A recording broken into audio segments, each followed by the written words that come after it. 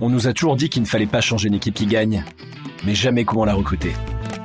Je suis Robin Scheuil et j'interroge les meilleurs spécialistes francophones du recrutement pour collecter pour vous leurs secrets.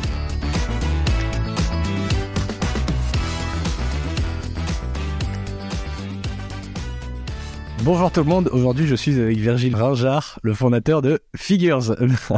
D'avoir Bonjour ici Robin. avec nous Virgile. On va parler aujourd'hui de faire de dresser une politique de compensation salariale. Alors pour les personnes qui ne te connaissent pas, toi, et qui connaissent pas Figures, ça fait un moment que tu roules ta bosse dans le recrutement et dans, on va dire, les RH au sens large. D'abord chez Technip, ensuite chez Criteo, ensuite chez Comet. Et depuis quelques années maintenant, tu as créé une boîte qui s'appelle Figures, qui agrège de la donnée de rémunération entre différentes entreprises et qui permet d'avoir accès avec beaucoup de transparence à la rémunération. Donc, tu es probablement la personne qui est la plus experte en France sur la politique de rémunération et qui a accès à le plus de données, même si évidemment tous vos clients ont aussi accès à cette donnée. Est-ce que j'ai bien présenté Figures ?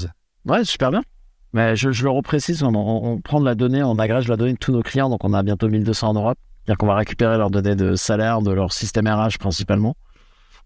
Payfit, iBob, Lucas, Factorial, etc. On agrège ces données, on donne accès à tous nos clients à des données agrégées et on analyse leurs propres données pour identifier quelles équipes ou quelles personnes sont sous-payées, surpayées par rapport à leur propre stratégie de salaire, ce qui est ce dont on va parler aujourd'hui. Et la politique de salaire, c'est effectivement c'est compliqué quoi à construire quand tu es une entreprise, une start-up, mais même des PME. Enfin, pour beaucoup de personnes, même des grandes boîtes, je pense que tout le monde se pose un peu la question. C'est à la fois extrêmement tabou, on communique assez peu dessus, en même temps, tout le monde le sait parce que les gens parlent entre eux, parlent des salaires. Donc, il y a besoin d'être absolument irréprochable. Il faut aussi être forcément juste envers les employés, payer le bon niveau. Si on paie trop, on laisse de l'argent sur la table de la part d'une entreprise. Si on paie pas assez, les gens peuvent partir. Donc c'est vraiment c'est un sujet qui déchaîne un peu les passions, sur lequel personne n'est trop d'accord. Je pense que l'objectif aujourd'hui, ça va pas être de donner une solution absolue, mais plutôt de parler des différents modèles et des différentes solutions, de faire un peu un état des lieux du marché en une trentaine de minutes. C'est ça? Ouais, surtout qu'il n'y a pas de modèle absolu. C'est une fausse idée.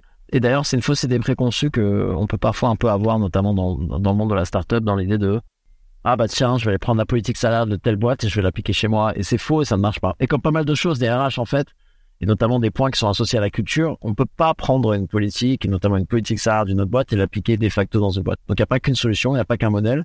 Et je pense qu'il y a pas mal de questions à se poser qui par contre sont communes à toutes les boîtes.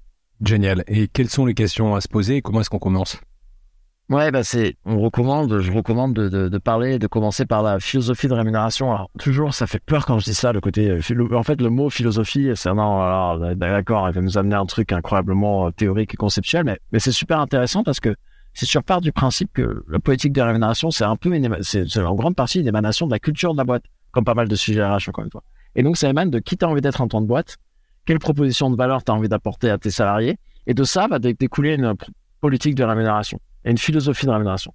Et ça veut dire, OK, si par exemple, je te donne quelques exemples concrets. Si par exemple, on dit, moi je suis Netflix, c'est celle qui est le plus connue, je vais embaucher l'absolument meilleur sur le marché, et donc je vais payer le maximum du marché. Je vais payer 90e, 95e, 99e pourcentile, parce que ma politique, c'est d'avoir absolument les meilleurs, mais je vais payer tant que tel. Par contre, ma culture de l'excellence vient aussi avec d'être très strict sur l'évaluation de performance et de faire partir ceux qu'on estime ne pas être les meilleurs. Mais donc, tu vois, l'espèce de cohérence qui vient de leur politique de on veut faire de Netflix un endroit où tous les meilleurs talents vont se retrouver entre eux, on n'embauche que cela, va se propager jusqu'à la politique de rémunération. Donc c'est, tu vois, qui on a envie d'être, c'est comment on a envie de payer sur le marché, à qui on se compare, c'est quoi le marché en fait, qui est-ce qu'on estime être nos compétiteurs, comment on se positionne par rapport à ce marché-là. Il y a plein d'autres questions sous-jacentes carrées sur comment on se positionne par rapport à la rémunération à l'étranger, en télétravail, quel degré de transparence on veut avoir.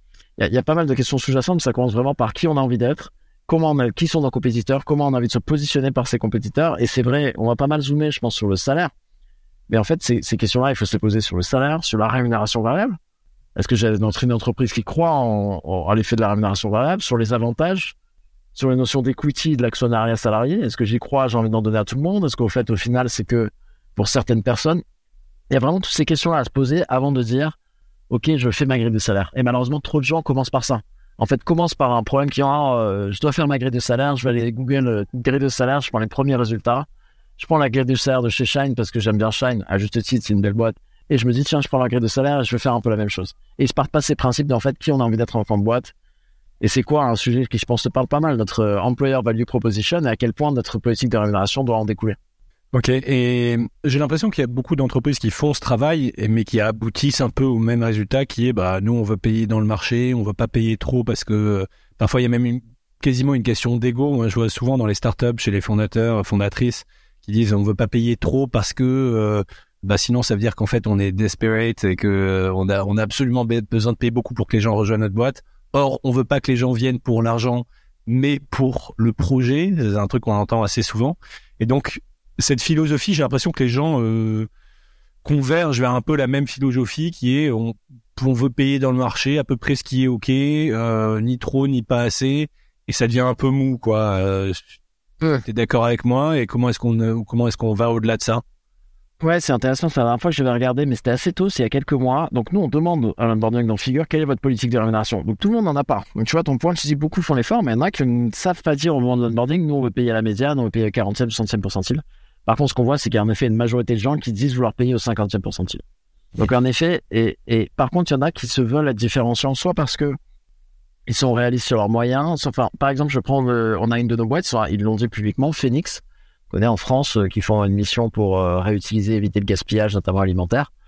Et eux, ils assument payer au 25e percentile selon les données Figure, tu vois. Ils disent on paye au 25e percentile parce que, vu notre business, vu les missions que l'on a, et on pense avoir autre chose à apporter, ils ont beaucoup d'avantages. Ils font énormément de choses au niveau des avantages pour les salariés. Ils disent donc pour compenser, on fait 25e percentile, mais on a d'autres choses à offrir qui, on pense, nous permet d'être quand même attractifs. Donc tu vois, ça c'est un bon exemple d'une boîte qui n'est pas suivi toute la tendance. On dit non, on va être plus bas sur le salaire, mais on a d'autres choses à apporter, et voilà ce que l'on a apporté. Et en tout cas, je pense que c'est pas grave nécessairement de cette convergence vers on paye à la médiane, etc., qui est, je pense, pas grave. Ce qui est dommageable, c'est de pas se poser la question, ok, c'est quoi notre élément de différenciation? Si en effet on fait juste on paye à la médiane du marché, on prend un peu tous les mêmes avantages, on fait un peu pareil que ce qu'on voit sur l'equity, c'est pas génial en termes d'attractivité de marque employeur. Et je pense que c'est intéressant de se poser la question, ok, si je dois être différenciant sur un point, ce serait quoi? Et c'est pas forcément le salaire, hein. Ça peut être les congés, encore une fois, ça peut être des avantages. Tu vois, moi, j'ai toujours retenu les avantages que vous aviez et qui est un bon exemple d'alignement avec la marque employeur sur le learning. Être une boîte qui veut améliorer, qui veut promettre en proposition de valeur, le fait de s'améliorer de manière continue, et vous avez des avantages en place qui font pour vos salariés autour de ça. Et ça, c'est la cohérence. Un, c'est la cohérence avec la valeur d'entreprise, la proposition de valeur générale. Et deux, c'est un élément différenciant qu'on peut mettre en avant lors du processus de recrutement. Ok, effectivement, ouais. En fait, c'est un peu l'ensemble. Et puis, on parlait aussi de la rémunération, mais comme tu le disais à juste titre, il y a aussi l'equity, le variable, il y a tous les à côté. Et finalement, c'est vrai qu'il y a peu de gens, peu d'entreprises, en tout cas nous, pareil, chez nos clients, il y a peu d'entreprises qui disent de manière délibérée, on veut être au 50e percentile, quoi. C'est un peu dans l'idée, oui, nous, on veut être à peu près dans la moyenne, quoi. Mais personne ne fait quelque chose qui est assez délibéré de dire on veut être au 50, pile dans la médiane. Ou alors au 25e percentile, c'est intéressant aussi, c'est une stratégie pour le coup qui est assez différenciante, qui est intéressante. Et puis à l'inverse de Netflix, etc. Mais je pense qu'il y a un côté, il y a la notion d'intention est importante, tu vois, c'est le faire de l'intention d'intention, ouais. Tu vois, et le deuxième, la notion d'alignement avec le reste de la proposition de valeur de l'entreprise, etc. Et le 3, d'un point de vue un peu pragmatique, d'un point de vue attraction des candidats, je pense que c'est intéressant de se dire c'est quoi que je peux mettre en avant et qui va me permettre d'être différenciant. Je prends un autre exemple, Malte, un de nos clients, je ne saurais même pas dire s'ils ont affiché une politique salariale claire. Par contre, ils ont sorti le congé d'ancienneté. Tu vois, je crois que c'est au bout de 3 ans chez Malte. Malte offre 1 mois de congé payé par l'entreprise pour faire un break, pour faire autre chose, etc. Génial. Parce qu'en fait, moi, je l'ai retenu. Tu vois, je sais pas ce que c'est leur politique salariale. Ça se trouve, ils payent la médiane du marché. J'ai aucune idée de ce qu'ils font sur l'equity. Par contre, j'ai retenu cet élément différenciant un peu marquant de la récompense de la seniorité et de l'ancienneté dans l'entreprise par ce mois de congé. Et ils utilisent bien ça en termes de marque employeur, en faisant témoigner les gens qui en ont bénéficié, etc. C'est super cohérent avec ce qu'ils ont envie d'être et intelligent, je pense, d'un point de vue EVP marque employeur. Ouais, et c'est vraiment un bon exemple de tu es ce que tu fais, quoi. Tu parles de la rétention, tu parles de l'ancienneté, etc. C'est bien d'en parler, mais au moins de manière très concrète. Voici ce qu'on fait, quoi. Voici comment ça se manifeste. Exactement. Ok, donc le premier point, c'est d'être intentionnel, de savoir où on veut aller. Comment est-ce qu'on veut rémunérer? Est-ce qu'on veut être plutôt dans le marché, au-dessus, en dessous? De l'assumer. Si on est en dessous, par quoi on compense? Si on est au-dessus, est-ce que c'est vraiment notre unique force? Même si on est en fait pile dans le marché à la médiane, par quoi on compense aussi, puisque il reste de la compétition. Ok. Une fois qu'on a défini cette philosophie assez large, et puis aussi il y a la philosophie de comment est-ce qu'on paie comment est-ce qu'on retient les gens dans la durée, etc. Il y a peut-être une logique aussi d'augmentation annuelle. Quel est un peu le volume d'augmentation qu'on veut donner? Voilà, une fois qu'on a un peu cette philosophie au sens large, quelles sont les prochaines étapes? Est-ce que c'est là qu'on commence à faire sa grille? En fait, ouais, dans la politique de salaire, tu peux faire ta grille. Tu peux soit commencer par la grille, soit un peu commencer par les politiques. C'est en fait, ça commence par, tu reprends le cycle de vie de l'employé, c'est comment on va déterminer les salaires à l'embauche. Donc, tu peux faire tout ça, par ailleurs, sans même avoir une grille. Tu vois, avant même d'avoir une grille. Et c'est dur de déterminer souvent la question de quand est-ce qu'on a commencé à faire une grille. La logique, c'est qu'on commence à faire une grille de salaire quand on commence à avoir plusieurs personnes au même poste, sur plusieurs postes différents d'entreprise. Avant, ça n'a pas trop de sens. Le but d'une grille, c'est de normaliser les salaires par poste, par niveau de seniorité, par localisation. T'as que des gens qui sont sur des rôles individuels. Tu vas te mettre à faire une grille et tu vas avoir une personne par rôle, c'est inefficace. Avant ça, c'est se dire, OK, maintenant que j'ai ma philosophie de rémunération, je paye les gens au 50e percentile en moyenne. OK, comment ça se retranscrit au moment du recrutement? Comment est-ce que je fais une offre? Qu'est-ce que je regarde? Tu vois, quelles données de marché je regarde? Comment je me positionne? Qu'est-ce que je prends en compte? Est-ce que je prends en compte le diplôme? Est-ce que je prends pas en compte le diplôme?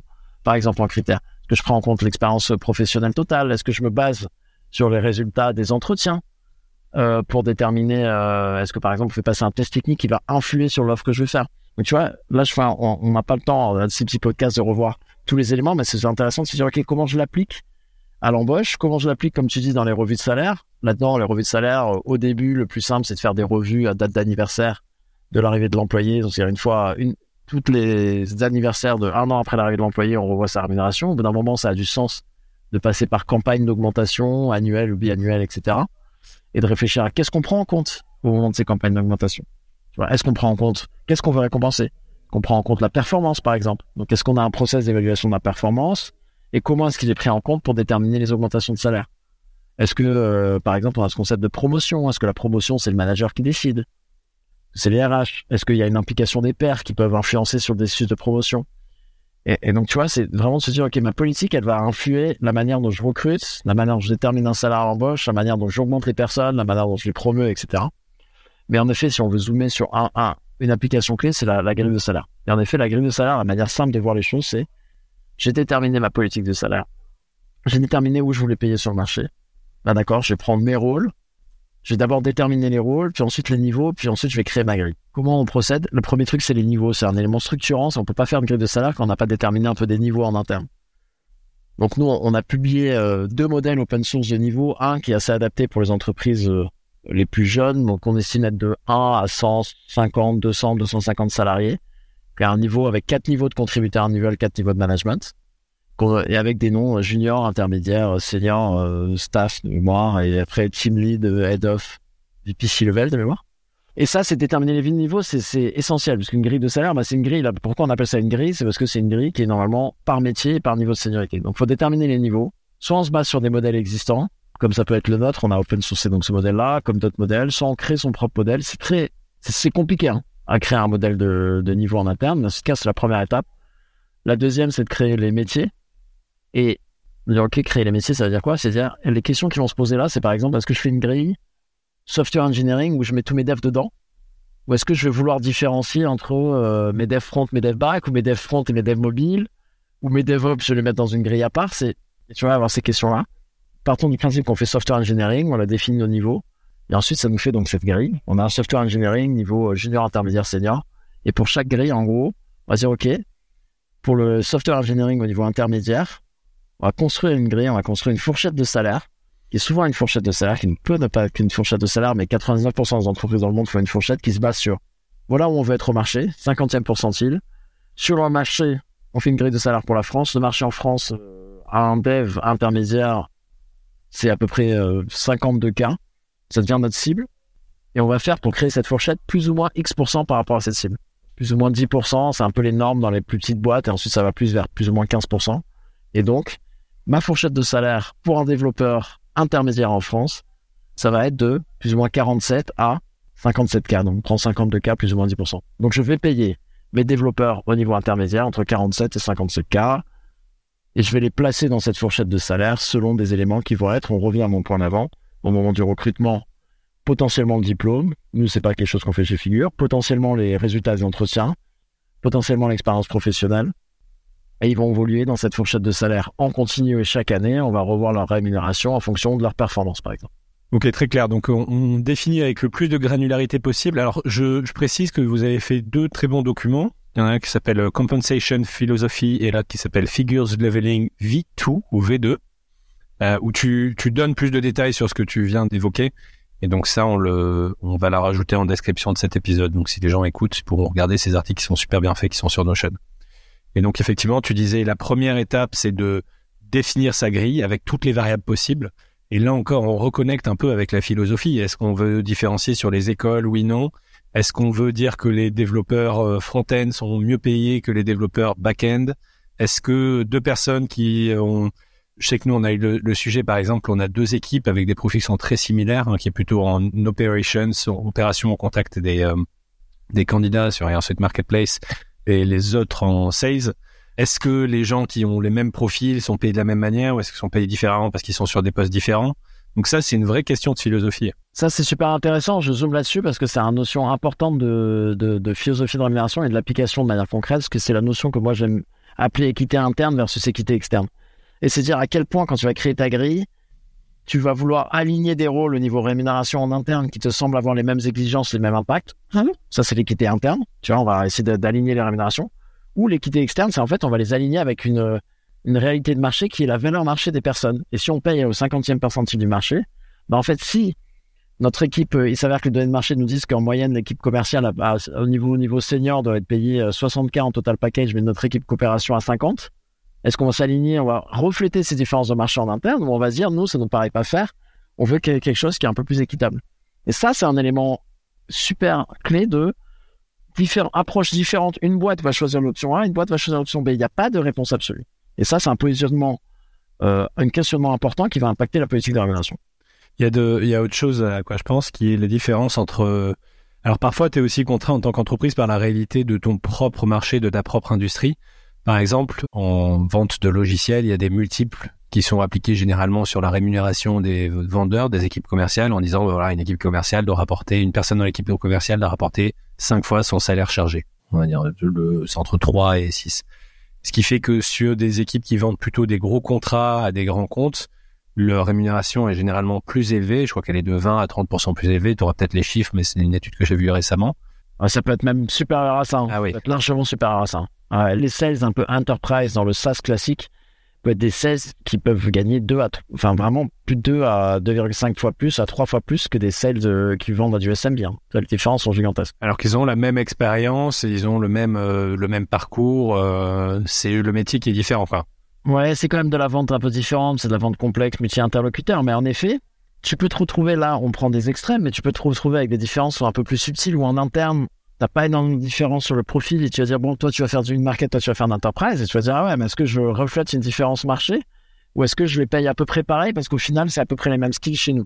Et ça, c'est un élément clé. Et si tu fais le choix d'aligner en interne, tu le fais sur quoi? D'aligner entre les deux, c'est-à-dire que tu vas pas être très attractif si tu veux aller chercher des sales enterprise en externe parce qu'ils vont être payés plus que ce que tu leur donnais. Et si tu veux aligner à la hausse, bon bah tant mieux, tes sales mid-market à la limite vont être contents d'être payés comme des sales enterprise.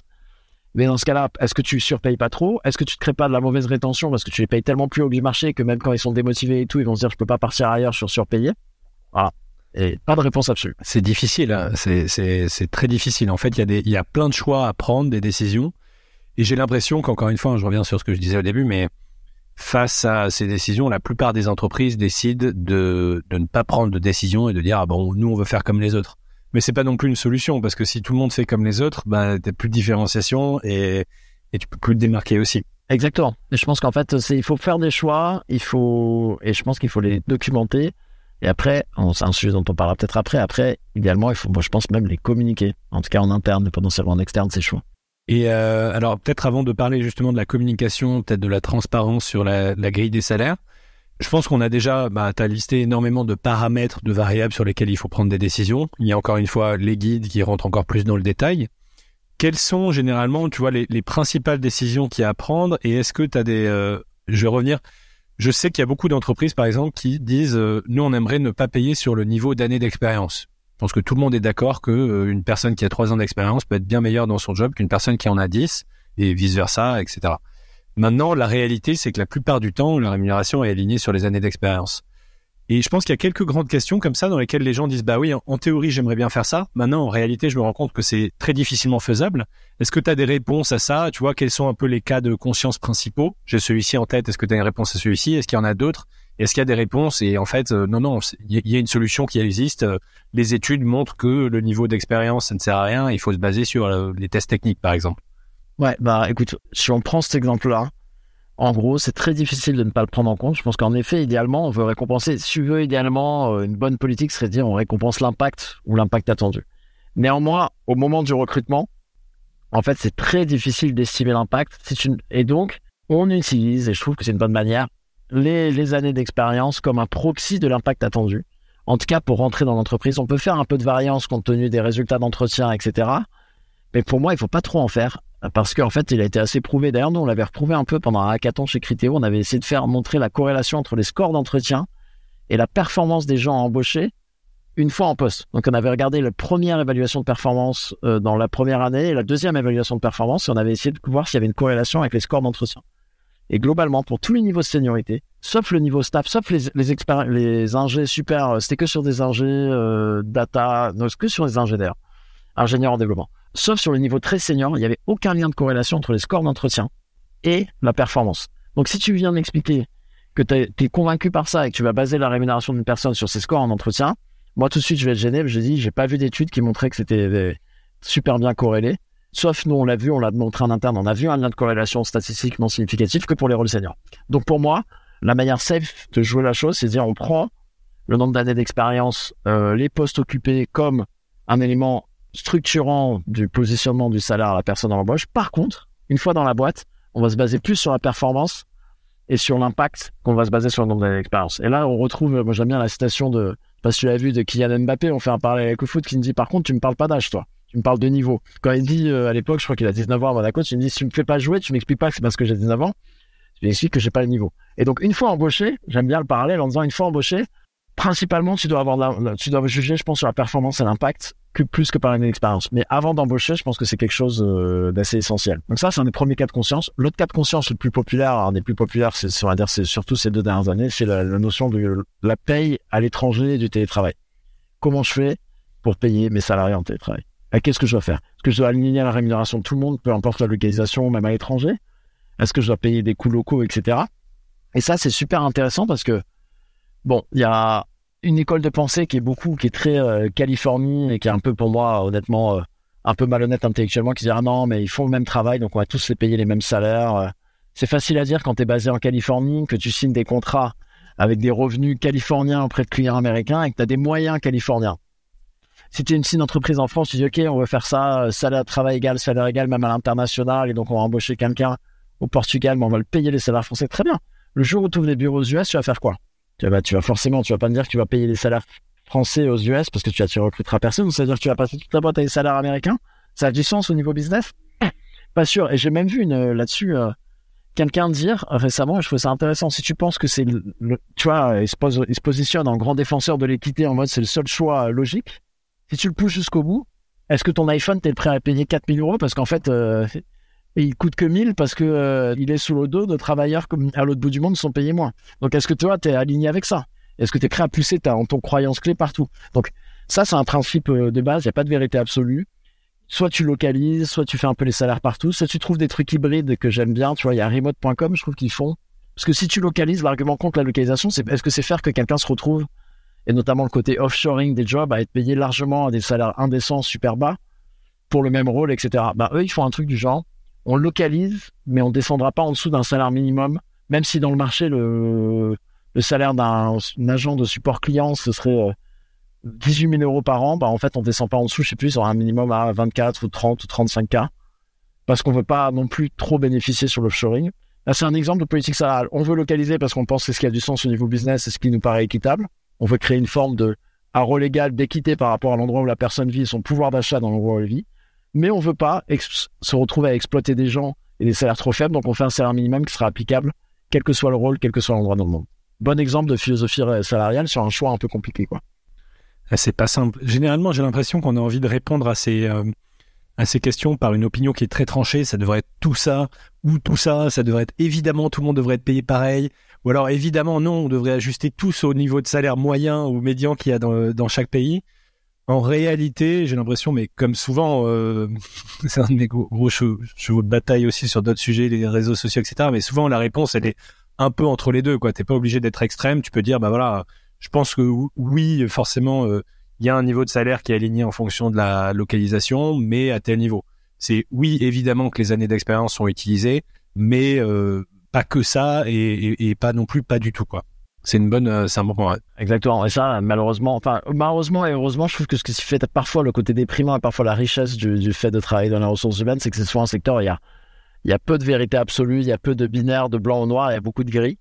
Et je trouve ça assez fort parce qu'en fait, c'est des fois que c'est assez excitant, c'est qu'il faut aller dans le détail, la nuance, et des fois un peu déprimant parce que, en effet, c'est compliqué de dire à chaque fois que tu as une réponse, de dire, bah, ça dépend. Bah, c'est pas satisfaisant. J'aimerais dire aux gens, si tu as une réponse absolue, tu payes tout le monde pareil, quelle que soit la localisation. Bah, non, c'est pas forcément le cas. Le point que tu donnais sur l'expérience chez Criteo, je reviens dessus parce que pour moi, il est quand même très important. J'ai eu sur donc le podcast en anglais qui s'appelle A-Players, un entretien avec une personne qui s'appelle Troy Sultan qui a fait un super épisode que je recommande qui est en anglais sur l'expérience de candidature. Et notamment ce que lui ils font dans leur boîte, c'est qu'ils disent, ils donnent le niveau de salaire dès le début, mais ils disent que le niveau de salaire est défini en fonction de la réussite aux entretiens. Donc ils disent, bah voilà, toi tu seras entre niveau 4 et niveau 5. On va faire les entretiens pour voir si tu es plutôt niveau 4 ou niveau 5. Et je trouvais ça très bien, tu vois, j'étais assez convaincu. Et puis maintenant, là, tu es en train de me convaincre de l'inverse, qui est de dire, mais finalement, tu es en train de baser la rémunération sur uniquement une performance ponctuelle qui va durer, tu vois, sur une période, généralement, les entretiens, c'est peut-être 2-3 semaines. Tu dis, ces 2-3 semaines vont calibrer ce que la personne va ensuite gagner. Et c'est vrai que c'est peut-être pas le plus fair, en particulier si ça corrèle pas ensuite avec la valeur apportée dans l'entreprise, quoi. Avec tous les biais que ça comporte, tu vois, nous, on utilisait beaucoup de white paper, de whiteboard exercise, donc tu vois, les mettre au candidat, tiens, vas-y, fais-nous un algo pour faire ça, etc. À quel point ça retranscrit, c'est une bonne évaluation du job réel. À quel point tu as des biais dans la condition de réalisation de l'expérience avec le stress que ça engendre, qui ne sont pas des biais que la personne retrouvera, et quelqu'un peut être mauvais dans cet exercice-là, mais super bon à faire le même exercice dans d'autres conditions. Enfin, tu vois, tu as plein de biais qui font que... c'est compliqué. Et d'ailleurs, je trouve ça vachement compliqué de trouver la meilleure manière d'évaluer les devs. Je trouve qu'il n'y a pas une énorme consensus là-dedans, quoi. Non, c'est clair. Mais encore une fois, on revient à ce que tu disais, c'est que il n'y a pas vraiment de consensus nulle part dans les RH et dans le recrutement, quoi. Il y en a peut-être sur 3% des choses, quoi. Et sur les entretiens, d'ailleurs, le consensus, c'est plutôt que la meilleure manière d'évaluer, c'est une tâche inspirée du travail réel, quoi. Mais bon, pareil. Ouais. Les deux autres grandes questions qui sont intéressantes, c'est effectivement comment est-ce qu'ensuite on communique en interne, parce que c'est vrai que en tant qu'employé, si on comprend tous les choix qu'il y a derrière, on comprend déjà cette philosophie de boîte et on se dit pas c'est simplement quelque chose qui a été fait pour minimiser mon salaire. Je comprends un peu plus. Il y a une forme de, tu vois, la sensation de justice, ça vient aussi du fait d'expliquer. Donc ça c'est le premier point. Et deuxième point, quels sont un des autres problèmes qu'il y a dans les rémunérations, c'est que généralement ce qu'on appelle une décisions qui sont trapdoor, c'est difficile de revenir en arrière. Une fois que tu as défini que telle personne avait payé tant, tu peux plus revenir en arrière. Tu prenais l'exemple des États-Unis, par exemple, s'il y a un moment tu dis OK, j'ouvre un bureau aux États-Unis, maintenant tout le monde va être payé des salaires américains. Si tu veux redescendre les salaires, ensuite, si tu te rends compte que c'est pas soutenable et que ça menace la boîte, c'est pas possible. Quelles sont donc deux questions, comment est-ce qu'ensuite tu communiques en interne et quelles sont un peu les principales décisions trapdoor que tu as vues? Est-ce qu'il y a des manières de quand même s'en sortir, de revenir en arrière? Quels sont les principaux conseils que tu donnes pour être sûr que les gens ne se retrouvent pas piégés? Beaucoup de choses à dire. Ok. Ouais, je commence par ton 2 et finir par ton 1. Le 2, c'est très compliqué, il n'y a pas de réponse absolue. Deux choses, deux conseils actionnables. 1, je recommande maintenant, et ça c'est un truc que j'ai pris chez Figures, que j'avais pas avant. Nous, on a créé, encore une fois, on n'a pas créé des concepts obscurs, mais ce qu'on a appelé un compensation log, c'est-à-dire un log de toutes les décisions, un historique de toutes les décisions de rémunération par employé. Et ça nous force à être vachement accountable pour une décision. C'est-à-dire, à l'embauche, à chaque revue de salaire, on va documenter. Voilà le process qu'on a eu. Voilà les données qu'on a utilisées pour déterminer le salaire de telle personne. Voilà pourquoi on a fait telle augmentation, etc. Et ça te force à être accountable, ça te force à prendre des décisions le plus objectives possible. Et en fait, pourquoi ça répond en partie à ta question, c'est que ça te force à te dire, attends, en gros, ça te force à te comporter, et je trouve que c'est le conseil le plus actionnable en rémunération, en tant qu'entreprise, en tant que décideur, quoi, se comporter comme si toutes tes décisions de rémunération peuvent être publiques un jour. Et ça va faire le lien avec ton premier point. Et de le faire, ça te force à être le plus objectif possible. Mais, en effet, tu n'es pas à l'abri de prendre quand même une mauvaise décision. Tu vas embaucher quelqu'un, tu penses que c'est une star, il s'avère que cette personne arrive, tu le payes comme une star, cette personne arrive et peut-être... Et en fait, c'est le pire cas de figure, c'est pas la personne est nulle, parce qu'une personne est nulle, tu la fais partir et c'est fini. La personne arrive est plutôt pas mal, pas suffisamment nul, entre guillemets, c'est un peu dur de dire ça, pour que tu la fasses partir, mais pas suffisamment forte pour justifier son salaire. Et potentiellement, ça va créer des frictions internes. Donc ça, deuxième conseil actionnable. Moi, j'aime beaucoup l'utilisation, notamment quand on est dans des positions compliquées au recrutement, des sign-on bonus, des signing bonus, des welcome bonus, pour dire, OK, je pense que potentiellement, tu voudrais 80, etc. Mais moi, j'ai pas envie de distordre ma politique interne et je suis prêt à t'offrir que 75. Par contre, je te donne 5 000 € de sign-on bonus. Et si par ta performance, une fois dans l'entreprise, montre que tu mérites d'être à 80, à 85, tu seras augmenté l'an prochain.